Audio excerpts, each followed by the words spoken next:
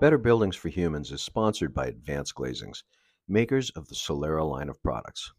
Solera is the leading glass glazing made specifically for architectural daylighting and with extreme thermal insulation performance. Learn more at advancedglazings.com. All right. Well, welcome to the Better Buildings for Humans podcast, where we talk about all things related to building occupant comfort, wellness, health, and of course, sustainability. And today's guest is Alejandra Menchaca. Ale, welcome. Thank you so much. I'm extremely excited to be here. Oh, it's wonderful to have you here. Ale is one of the principals and founders of Airlit Studio. She's had an amazing career, and we're gonna start by learning a little bit about that. So your website at Airlit Studio says that you're a rocket scientist who veered off course to address the climate crisis. Tell us how a rocket scientist came to do the kind of work you do now, and tell us a little bit about what that work is. Yes. So I'll just say there are plenty there. I've actually bumped into many people who used to be rocket scientists, or I guess who are, but have switched to sustainability. So I'm not the only one, even though it sounds surprising. I grew up born and raised in Mexico City, wanting to be an astronaut. For those of you who are old enough to have seen Apollo 13, Apollo 13 is actually the movie that convinced me that I wanted to be an astronaut, to the dismay of my parents. And so I decided that that's what I wanted to do. I did an exchange term when I was an undergrad in McGill in Canada, where I got to do orbital dynamics and rocket propulsion and all that. And I was like, this is my future. This is what I want to do. Fast forward, so Mexico does not have an aerospace program or educational, so an educational program or aerospace engineering or anything like that. And so I opted for mechanical engineering, and then got accepted into MIT, which was extremely exciting, and then did my master's in aerospace engineering, training astronauts, basically, which is as cool as it gets, frankly. I focused on the cognitive science of training astronauts, which was fascinating. At the same time, there was this little thing in me that started to bubble up with respect to the environment, which I guess was always there, but I never thought I was particularly passionate about it until I did become passionate about it. I was the student who would ask in the propulsion class, so have we thought about cleaner fuels? And this is a while ago, where that conversation wasn't even, starting to happen. And people would say, well, there aren't as many rockets, right? So no, we don't care about that. And that bothered me. The cost of it all bothered me. I felt that we could be doing so much more for the planet for the same cost of certain missions. And so even though I fully support space exploration, I realized that I kind of wanted to be more connected to Earth in a way. And so that's how I ended up choosing. So for my PhD, I decided to go back to mechanical engineering, which was my original expertise. Found a lab that was outstanding, that combined civil engineers, architects and mechanical engineers in the same space. And so I got to learn more about what others did on top of the mechanical engineering piece. And more interestingly, I joined a research project that focused on natural ventilation in specific. And having grown up in Mexico City, I also thought that natural ventilation was a default around the world. Right. And it isn't, sadly. And so I became more passionate about that than I thought I was again, and spent 5 years working on natural ventilation. I was lucky enough to become a consultant at the same time. So we were hired, my lab was hired as a consultant for a project in Tokyo, a couple of projects. Actually, we did 3 projects in Tokyo, naturally ventilated. So I got to travel to Tokyo and see these buildings and see how, in another large city, natural ventilation is pretty common. And so it kind of became my passion. So that's how I ended up in on the sustainability front, the passive design front. And now I have become much more than that after graduating. Definitely focused more on on thermal comfort, indoor quality per se, and other aspects of building performance. But yes, still a rocket scientist at heart, but happy to be focused on buildings these days. That is truly an amazing journey, truly an amazing and inspiring journey as well. Now, I want to talk about natural ventilation. I don't know as much about it as I should. Could you explain the basics, like the very Yeah. basics of how natural ventilation works? Totally. So there are two main kinds. So natural ventilation means driving air through a building using natural forces. That's the main definition. There are two main natural forces that one can use. One of them is wind, which I feel is the most known, least used. And then the other one is called buoyancy, which is the temperature difference between the hot air that is inside of the building and the cold air that is outside. And so for wind driven ventilation, it's very simple in a way. The wind blows on a building facade on one side of the building, and on the other side, the leeward side, it will create a suction or a negative pressure. And so if you open windows on both ends, you're going to have a pressure difference. Basically, the wind will push air on one side, would suck it on the other side. And so you will have airflow through your building. Buoyancy is really, it's much more interesting, I would say, a little bit more complex, but really what we should be designing for, which is the temperature difference between inside and outside. So the inside is warmer than the outside, which is why we want to use natural ventilation to cool it. Hot air goes up and cold air goes down. And so what happens is, you the moment you open two windows that are vertically spaced, um, you're going to have cold air. I'm going to pause because I'm going to give you an analogy that is very useful that I tend to teach my students, but also architects that I work with. I think of buoyancy driven natural ventilation as cold air or water filling in a building and hot air or air leaving a building. So if you think about a building that you submerge into a bathtub full of water, right? And then you Mhm. open its windows, you can start imagining the cold air flooding the building in and the bubbles of air leaving the building. Natural ventilation is a little bit like that. And so the cold air is like water, it comes in and really floods a space. And then the hot air is like the air in a bathtub, it will push to leave the building through the top. And so buoyancy driven ventilation is driving air through two vertically spaced openings, basically, where you take advantage of that temperature difference. Okay. Now, are there parameters on that, LA? Like, is it, how is it too, when is it too cold? When is it too Yeah. hot? Right. What are the sort of boundaries that So we designed follow? a couple of things. So there are parameters in the building geometry that will influence how much you can use natural ventilation. Mhm. So if you look at the climate, for instance, if you are in, let's pick Boston, it's Mhm. really cold half of the year. Mhm. So cold that you really should not be bringing outside air in without preheating it. Um, you can't use natural ventilation then. It's hot and humid a couple of months. If it's too humid, you can't bring fresh air in either because you might create mold issues, et cetera, et cetera. Right. And so the climate, just by looking at the climate without even having designed a building, you can tell what your bounds are. You can tell that you're up for maybe 30% of the time in Boston, but maybe 80% of the time to 100 in San Francisco or in certain areas in California.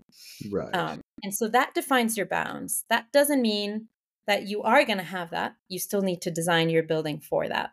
Um, how you design it depends on a couple of things. What indoor temperature you want to have.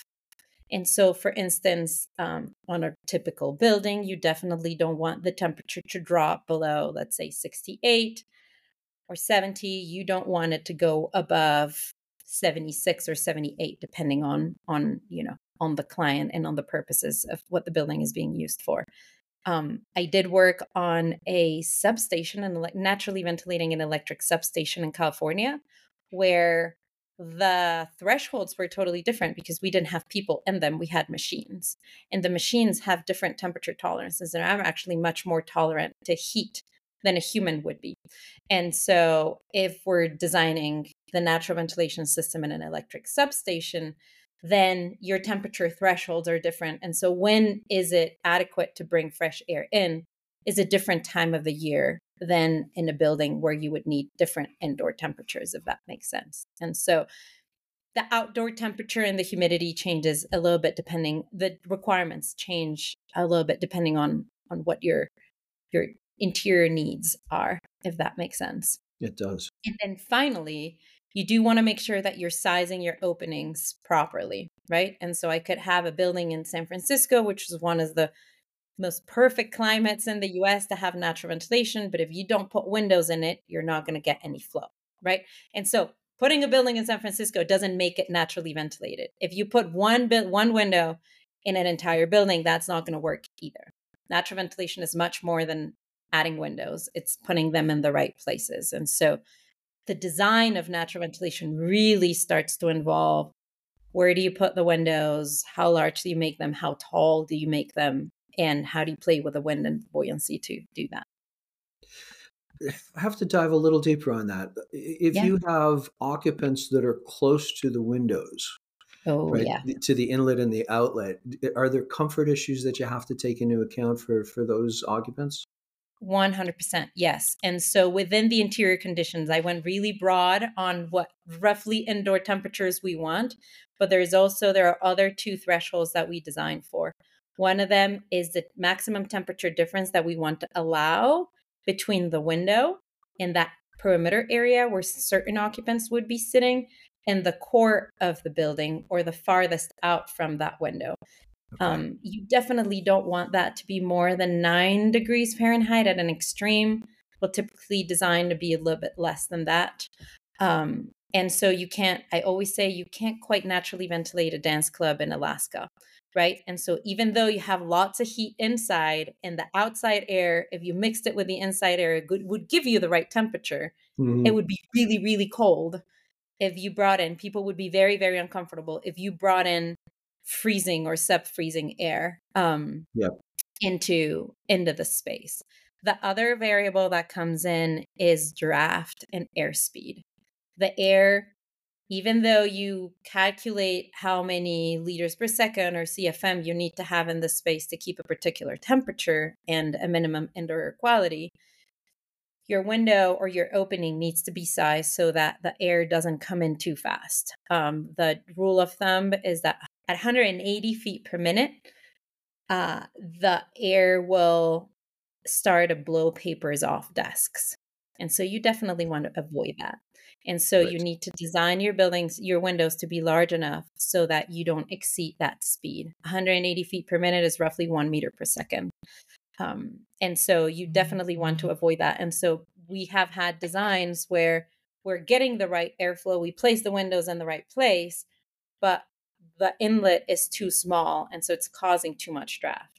If you're designing, you could be designing a building that is only going to be night ventilated, night flushed, it's called. So Mhm. there's certain climates like Boulder, for instance, where even in the summertime, it's like really nice and cool at night. So you can flush your building at night and keep Right. it cool. And so when people come in, you close the windows.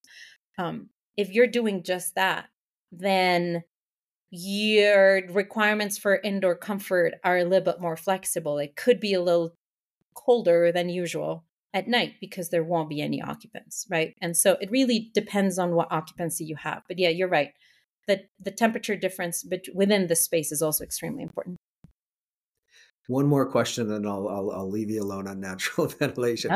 Oh, I great. assume there's got to be some evidence that shows that people are healthier in buildings with natural Oh, yeah. ventilation. Yeah.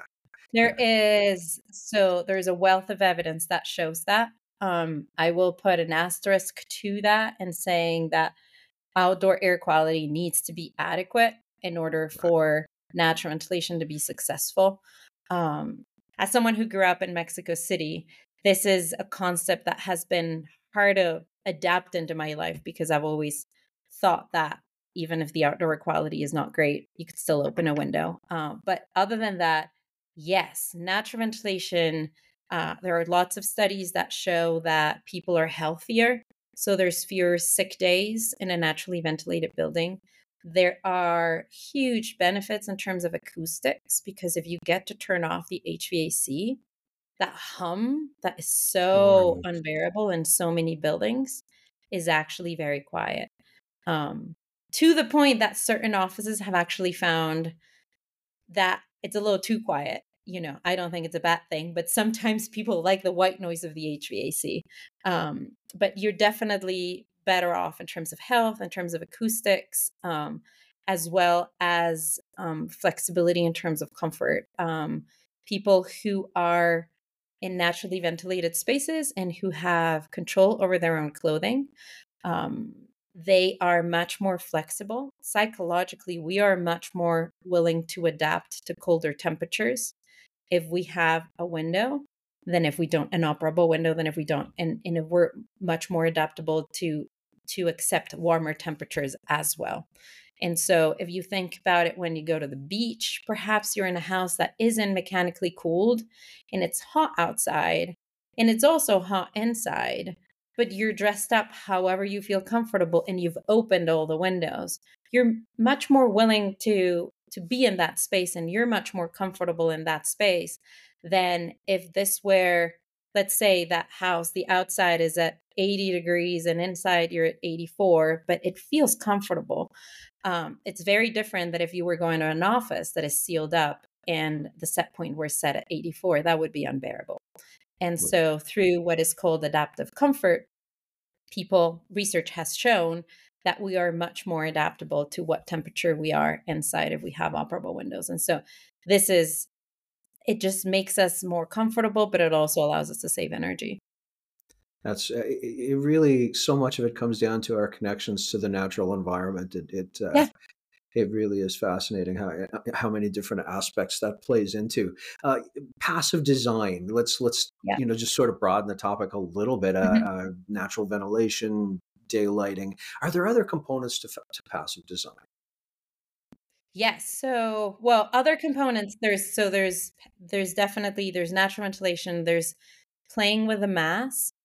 I know we're right now as an industry juggling with the concrete, non-concrete Yes. piece of construction, but there are Sure. lots of existing buildings that have lots of concrete and heavily massive structures, Yep.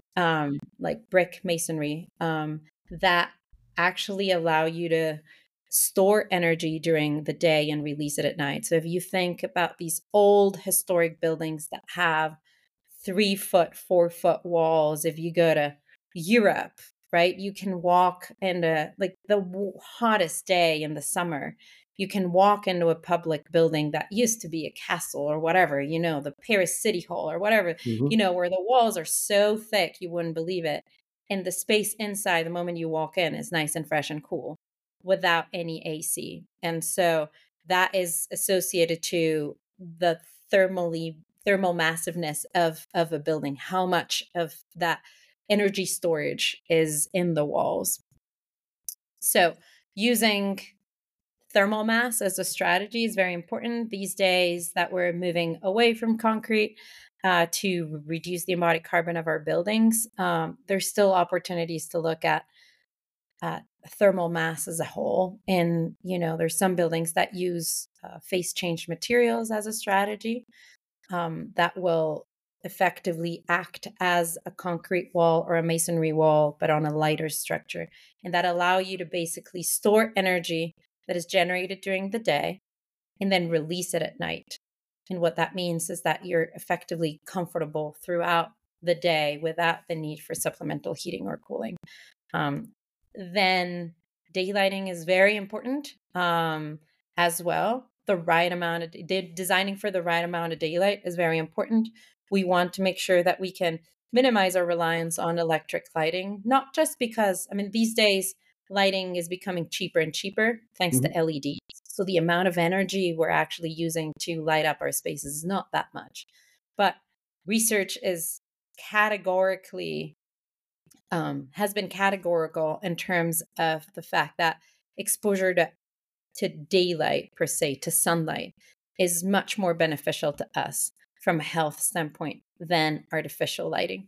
And so, providing access in our buildings to daylight in general and to give that connection to the outdoors is very important to occupants. In that sense, daylighting plays a huge part. The right amount of windows placed in the right place with the right daylight controls is very important to achieve an passively designed space that requires the minimum amount of heating and cooling, but also that provides as healthy and bright of an environment as possible. There are a few other aspects that are now more common when we think about passive design that I feel we weren't thinking too much about before, but we definitely need to credit Passive House in kind of starting this effort, as well as thinking about thermal comfort as part of passive design, right? Of course. One can design a building that is passively cooled and passively heated year round. But if it's not comfortable in every point, right, in every occupied area, then kind of defeats the purpose, right? And so Right. you could say, oh, this building is passively cooled, to 80 degrees or too hot. Well, then it's not comfortable, right? In the wintertime in particular, but also in the summertime, come to think about it, comfort associated to being close to glass is something that we don't necessarily talk too much about. And so while the air temperature in a space could be measured at the right temperature, so if we had a space at the air temperature that we want, we might still, if we stand close to a window, we might still feel much colder than at that air temperature in the wintertime and much hotter than that air temperature in the summertime. Right. Partly because we're losing heat in the wintertime, we're losing heat to those windows. And so we feel colder. And in the summertime, you are gaining heat through those windows with the sun. And so you're feeling warmer. And so that explains why occupants of the same space, think a fully glazed office. The occupants at the core will be very comfortable, say, oh, this is perfectly fine. And then the occupants at the perimeter will feel really hot. Or worse, which is what happens nowadays in our buildings, is that the HVA system will operate to keep the people in the perimeter of a very glazed building comfortable. So they will overcool the air so that you get overcooled air and then are able to withstand the sun. But the poor people who are at the core, who are not getting warmed up by that sun, end up Right. freezing most of the time. And so that Right. creates significant discomfort. And so, whether in mechanically cooled and heated spaces or passively designed spaces, we need to think about how the glazing in the envelope impacts the other layers of comfort that we don't talk about that much because we tend to focus on air temperature only. Absolutely. Absolutely. All right. We talked a little bit about thermal comfort. Let's touch a little bit on visual comfort. How do you make it comfortable for building occupants when you're engaged in daylighting? How do you make it comfortable for them without blocking out the natural light? That is a very good question. It's probably what 90% of my time goes into Yeah, mine talking too. about how perhaps we don't need that much glass. The main challenge with visual comfort is our desire for transparency Mhm. in general.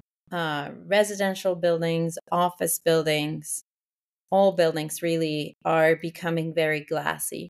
And what that means is that yes, we're getting great views. That's fabulous. It's research shows that views improve the performance of occupants. We Mhm. are definitely getting daylight, but the problem is the moment you get direct sunlight, it becomes uncomfortable. And that means that you're going to deploy shades. And by deploying shades, you're going to lose daylight that you originally had. Right. And so it's a it's a balance, right? Exterior shading, a lot of the time, for instance, when I'm working on my projects, we talk about exterior shading and the focus tends to be, well, how much energy will the exterior shading save? In certain climates, exterior shading doesn't really save much energy. So in climates where we're heating and cooling, so we have hot summers and cold winters, adding exterior shading from an energy standpoint simply reduces your cooling but increases your heating. So from an energy use standpoint, you're really, if that's where you want to save the money, you're not saving it there. However, exterior shading that is well designed to promote visual comfort, So to eliminate how many hours of the day do we have direct sunlight touching our screens, touching our desks, reaching our eyes, reaching a whiteboard in a classroom, then all those hours that the exterior shading is successful at, that is hours that you are not deploying shades. And so it is hours where you are actually maximizing your use of daylighting without having to block when it is in excess. So it's critical that we change our approach with respect to how we treat exterior shading and how we treat amount of glass just from an energy standpoint. And we look at it from a productivity standpoint. Um, Right. we did an analysis not long ago on a project that had exterior shading, and the owner didn't want to pay for it, basically. And so we were brought in to answer the question of how do you approach this from a wellness standpoint, and can we prove that this exterior shading is actually beneficial to the occupants? And what we found was that the exterior shading had been designed to reduce the glare in the space, which meant that occupants were going to be much more productive because they wouldn't have to deploy those shades that were going to cut down on the daylighting. And that increase in productivity, if you put numbers to it, Yep. is off the charts compared to how much you would save in energy. It's Absolutely. hundreds of times Absolutely. because salaries are so high in general. Yeah. And so just a 1% is a 1% increase in productivity can be significant from a cost standpoint and can pay the exterior shading in no time. And so that approach is something that one needs to keep in mind when designing for visual comfort. So again, visual comfort, really minimizing glare and maximizing daylight. So minimizing the time shades need to be deployed. A lot of the times we talk about the visual implications just from the outside in, and this is purely aesthetic, but nobody really likes their building to have shades deployed at different heights Right. that are just Throws not off the great. rhythm That's not entirely. how it's rendered, right? Yeah. And so one Yeah. sees a building how it's rendered with perfect occupancy, but the reality is that, that's not how occupants are going to use it. You're giving occupants the control over the shades. They're going to use them to control their own visual comfort. And so if you see your own building with shades deployed 100% of the time, you did not design for visual comfort. And guess what? All that daylight that you designed for, your occupants are not getting it. And Mm. yet they're still having to pay for the cooling load of that, of that solar gain. And they are having to pay for the heating load of the heat loss through that glass. And so lots of conversation about glass and optimizing it. I'm all for glass in the right places. Absolutely. Yeah, we have to talk about light diffusing glass sometimes, but at some point, Yeah. but we'll save that for another. We'll save that for another one. I wanna switch to one of your quotes because this one was really interesting. Hmm. You should only need to look up to the building facades to know where north and south are. Explain to Yeah. us what that means. That is, so I'll give credit to one of my PhD advisors, Les Norford. He taught us that in one of the classes, as in, he just said it and it just stuck with me. And I have been feeling that we don't do that enough. But if you look at old buildings, you actually can tell where north and south are. What does it mean? It means that at this day and age, when we understand that the sun is going to come out from the same place every single March 1st of every year from now for thousands of years, we should have already learned how to design for the sun and how to design to optimize that access to daylight without the high contrast or the glare discomfort that I was talking about, right? And so if your facade is south facing and you're in the northern hemisphere, Hmm. guess what? You are going to have direct sunlight. You are Hmm. going to have direct sunlight that is high up in the sky. Normally, it's going to go from left to right, and it's going to be there from 10 a.m. to 2 p.m. We know that for a fact before the building even exists, and it happens in every single south elevation in the northern hemisphere, right?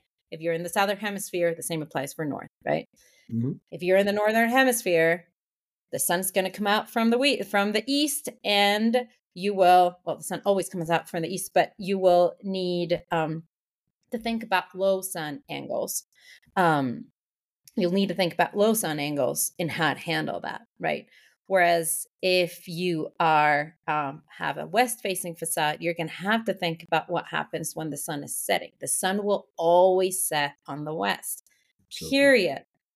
It doesn't matter how you design your building, the sun will set on the west. So why are our solar control strategies not visible, right? When we look up at a building, we should be Right. able to see similar type of shading on south elevations, almost no shading on north elevations, maybe a little bit if you're picky about low sun angles in the summer. We should, and oftentimes we look up and we just see a glass box with nothing. So I can't tell where north and south are. And so it should be an indicator. We should be able to look up and know. And by looking at older buildings, you actually can tell where north and south are. And in many areas, the vernacular architecture would maximize certain orientations for amount of glass or amount of transparency, amount of windows, and would minimize some others, right? You would be able to see that, but we can't see it nowadays, and we should. Gotcha. Yeah. Blaine Brownell uses the term conspicuously green, conspicuously Hmm. green design, right? And Right. that aligns perfectly. Okay, let's talk about productivity benefits of thermal comfort. I watched you speak at in 2020 on an online panel Yeah. sponsored by Technoform, and you spoke about the productivity benefits of thermal comfort. What kind of payback can occupants expect to see by investing in the building owners expect to see by investing in the thermal comfort of their employees? So a lot. The numbers, and I have the book right here, so I'm going to read it right away. This is the book everyone should read by Okay. Joe Allen and John D. McCumber, Healthy Buildings and How Indoor Space Drive Performance and Productivity. So all the numbers you can find in that book. Um, it is a fabulous book. So I'm doing the pitch here for Joe Allen and John. It is a fabulous book that really is changing the way we think about how design impacts productivity and how do we account for it financially. The short answer to your question is significantly. There's research that shows that improved thermal comfort, improved visual comfort can increase an occupant productivity anywhere from 10 to 25%. Massive. The Massive. studies that we've done, it's insane. If you think Yeah. about salaries again, right? Let's think of, if you're paying 100 units in whatever currency it is a year, right? For a Hmm. salary, and you can have a 10%, right? You're already making a lot of money as an employer, right? Yep. If you have more productive occupants, they will also, from a retainment standpoint, they will stay happier and they'll be willing to stay with you if they work in a pleasant environment. How many of us are wanting to stay home these days because we're not freezing? Finally, we're done freezing, right? Because we can Hmm. work from home and I can set my own temperature. I can put, if it's cold, I'll put blankets on and jacket, but a lot of the time it's too hot for most, but it's actually fine for me, right? And so thermal comfort makes me much more productive. When I walk into a freezing space, which is most offices in the US, I can't stop thinking about how cold I am. The same happens to a lot of occupants, and research proves that. Our studies actually, when we do this type of analysis, we assume a 1% productivity increase at a minimum because we know research shows anywhere from 10 to 25. Yep. But I can already anticipate that if I were assuming 25, someone would say, well, right, but that paper was done in a very controlled environment with, students that came from this country. And so that doesn't apply to me. Right. So there is no paper that reports less than a 1% productivity increase. They Right. all kind of start in the tens. Right. And so at least one, but I think it would be a safe assumption to say 10. Um, as long as you have visual comfort. So we were talking about thermally comfortable. You have to be thermally comfortable, but also not have the sun blasting on your face, right? So there is a combination of those. And in fact, research has shown that if you are thermally comfortable, your potential to be more productive in a visually comfortable environment is much higher. So you get this wild card of being, so you get a higher Mm. leverage on being comfortable in a space where you're starting off being thermally comfortable. If you're on the flip side, if you're thermally uncomfortable, even if I made the space really visually comfortable, your potential to increase your productivity is actually not as high than if both of them align. So the whole is greater than the sum of the parts, truly, in that That sense. is correct. Yes, the Yeah, cross effect is significant. And so, yeah, lots of money there that we're not accounting for. I think the average North American building, sorry, the average North American office space, the salary density is $500 per square foot per year. So Well, there you go. quick math, 10% productivity improvement, Yep, $50, $50 per square foot per year. Like that pays for the building in 6 years or something like that. it does. Yeah. It does. Yeah. Yeah. And I'll just Extraordinary. clarify that there's certain things to keep in mind when we're talking about comfort that has to do with envelope design, Yeah. then you're really only focused on those occupants at the perimeter. If we're talking about thermal comfort in general, so not passive, but Yeah. set points, Yeah. regulating your set points to fit most of your occupants, which right now most set points are designed to make the very non-diverse leadership happy, Yep. right? Yep. Which is for people. If you actually made your entire team happier or your entire floor plate happy, right? Your company, then and thermally comfortable, then from a set point standpoint, then you would be much more better off financially than you are right now, when those three men are happy, but then the rest of the women in the floor plate are freezing. And I'm Right. sure some men freeze too Yeah. at 70. I have to introduce you to Stefano Schiavone. He works at Oh, I UC know. We Berkeley. know one another. Oh, okay. Yeah, yeah. Go ahead. Sorry. I was just going to say he does a lot of work on individual comfort and managing thermal comfort at the individual level. It's really fascinating how He little it is. takes to manage individual comfort. Um, he does the research. So I'm not a researcher. And so all the numbers that I'm throwing out there are done by fabulous other people. One of them, Stefano. Of course. And he and I got to collaborate when I was at Payette, we developed a comfort tool called, now commonly known, the Winter Comfort Tool, or the Payette Comfort Tool. Yes.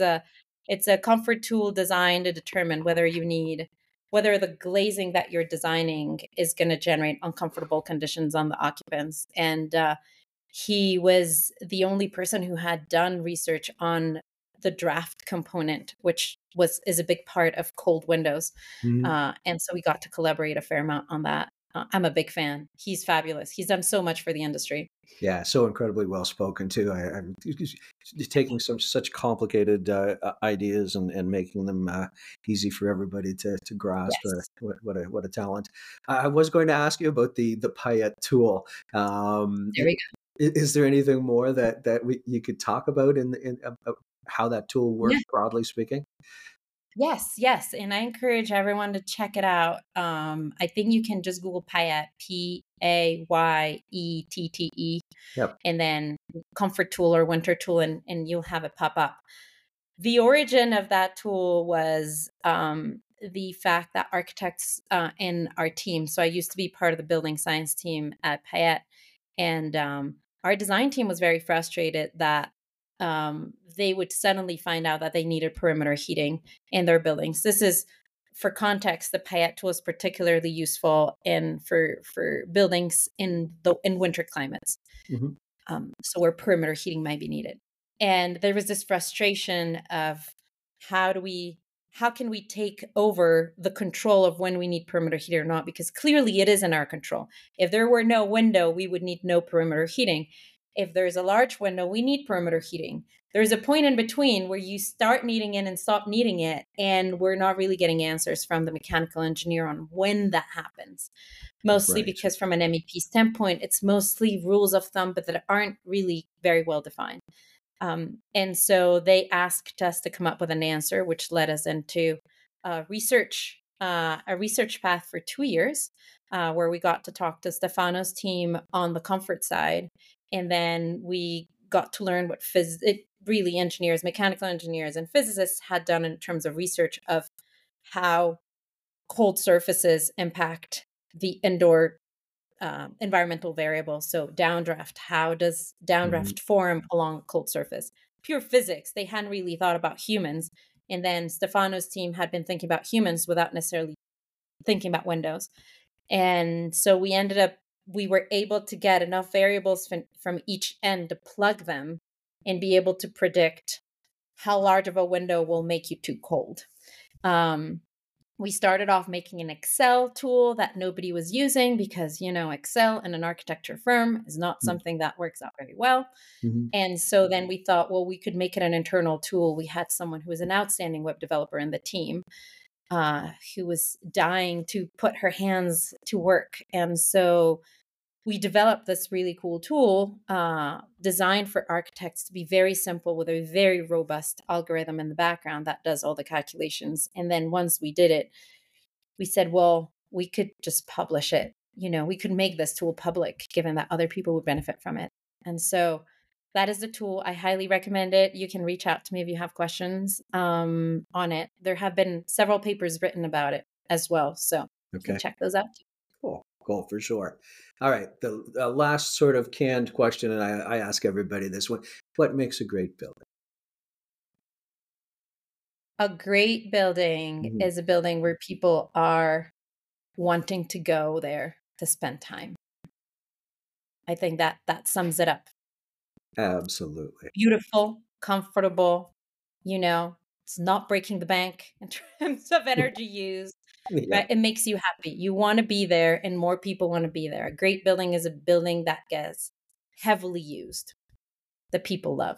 I think that's the definition for me. absolutely. That's wonderful. All right. Is there anything exciting going on at Airlit Studios or in your personal career that you'd like to share?